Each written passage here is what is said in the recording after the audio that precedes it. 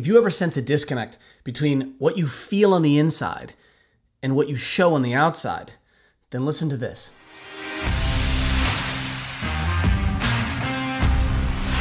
Do you think that a person can hide who they truly are and what they're truly about? I don't think that they can. I believe and I observe that everything gets revealed by time. Now, people think and people believe and people try to hide who they are or parts of who they are or what they're really about because they have motives they don't share and a number of different things that show up in life. But everything gets revealed by time. Doers do, givers give, competitors compete, complainers complain. What we have going on inside of us eventually makes itself known. It may not happen quickly. It may not happen, obviously, it may not happen in a moment, but eventually, whatever is going on the inside is going to find its way to the outside because time reveals everything. Let's take us, for example. Who we are at our core, what we are about, what we really truly believe gets revealed one way or another. And it happens through conversations, it happens through interactions, it happens through behaviors, it happens through experiences, it happens through how we express things and how we do things. But who we are deep inside is eventually and always going to find its way out. Now, we can posture, we can pretend, we can fake, we can do any number of things to try to put up a facade or show what we think we're supposed to be showing to people. But those things are all just structures. Those things are all just plaster we put up on the outside because what's going on the inside is what really matters, regardless of what we're putting up on the external. And a place where we see this a lot of times, an easy application to look at is social media. And there's two parts about this. And there's the normal part that people talk about all the time, and that is people putting out, tweets or comments or posts or pictures, and they're making things look much better than they are. And sometimes there's some hard, dark, difficult things going on the inside, and people will use social media to post on the outside, and they try to fake and posture. But the inverse is also true with social media, and that is there are people who promote themselves and talk about themselves as good people, who are all about empathy and kindness and respect. But if you watch the way they actually behave on social media, they are angry, vengeful, spiteful in their activities. They are rude and they are mean to other people in the name of goodness. And what this shows is this. Social media does not make people do something. It doesn't turn them into something. Social media simply provides an avenue for what is inside a person's heart to come out in a very easy way where they don't pay massive consequences.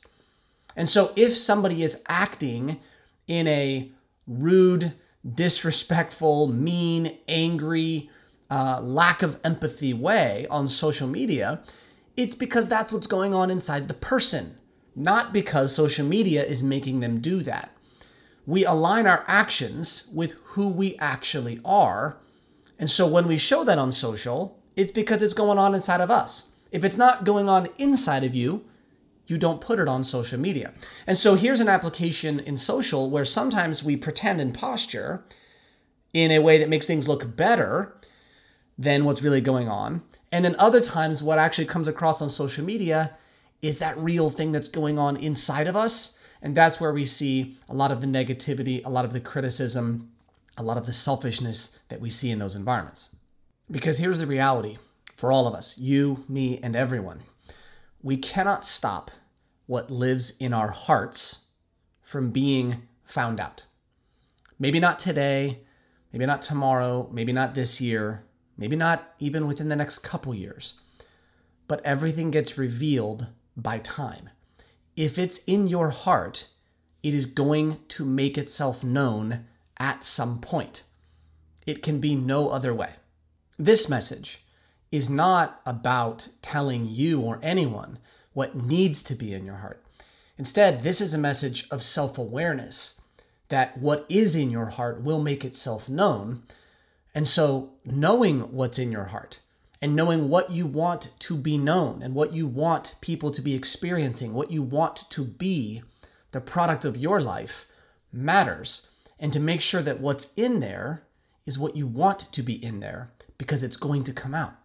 So here's 4 quick bullets to keep in mind that might raise your self-awareness about what's in your heart, what you want to be in there, and so that what gets revealed by time is what you actually want it to be. Number 1 is to embrace what you want in your heart and to cut out what you don't want in your heart, and to do both of those things, embracing and cutting out with extreme, intense confidence. Number 2 is be completely honest with yourself. Hiding from yourself has zero benefit. It only makes your life more difficult and initiates your downfall. So be honest with you first. Number 3 is choose to be the best version of you, not the version of you that fits the expectations of others. And number 4, don't judge yourself for what you choose and who you choose to be, and refuse to absorb the judgment of anyone else.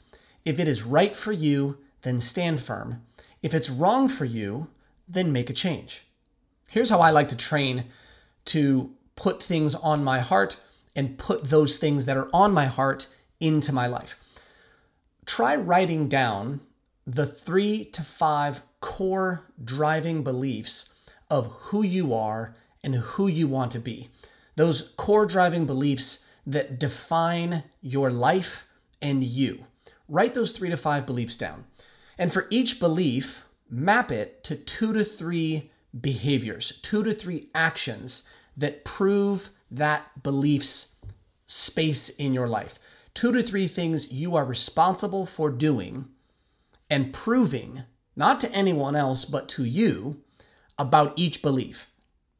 And you can also match that by writing down 2 to 3 behaviors, 2 to 3 actions around each belief that you will not do because of that belief. And what you end up with for each of your beliefs is 2 to 3 behaviors that prove that belief in existence, and 2 to 3 behaviors by not doing them that prove that belief in existence as well. Because a belief is essentially telling us this, it's telling you this. Because I believe this, I do this and I don't do that. And that's a way that you can start to train yourself on how to make sure that what's going on in your heart is actually showing up in your life the way you want it to. And so I return to the question that started this. Can a person hide who they truly are and what they are truly about? Tell me what you think in the comments. Everything is training for something. Do the work. Hey everybody, I want to interject here for 30 quick seconds and tell you about the Daily Discipline community. This podcast is a great resource and will always be free, as will my email and all the videos on YouTube. But if you want to take it to the next level, if you want to invest in yourself and get serious about how you apply what you are hearing here, then the Daily Discipline community is the place to do that. Go check it out at dailydiscipline.com/community.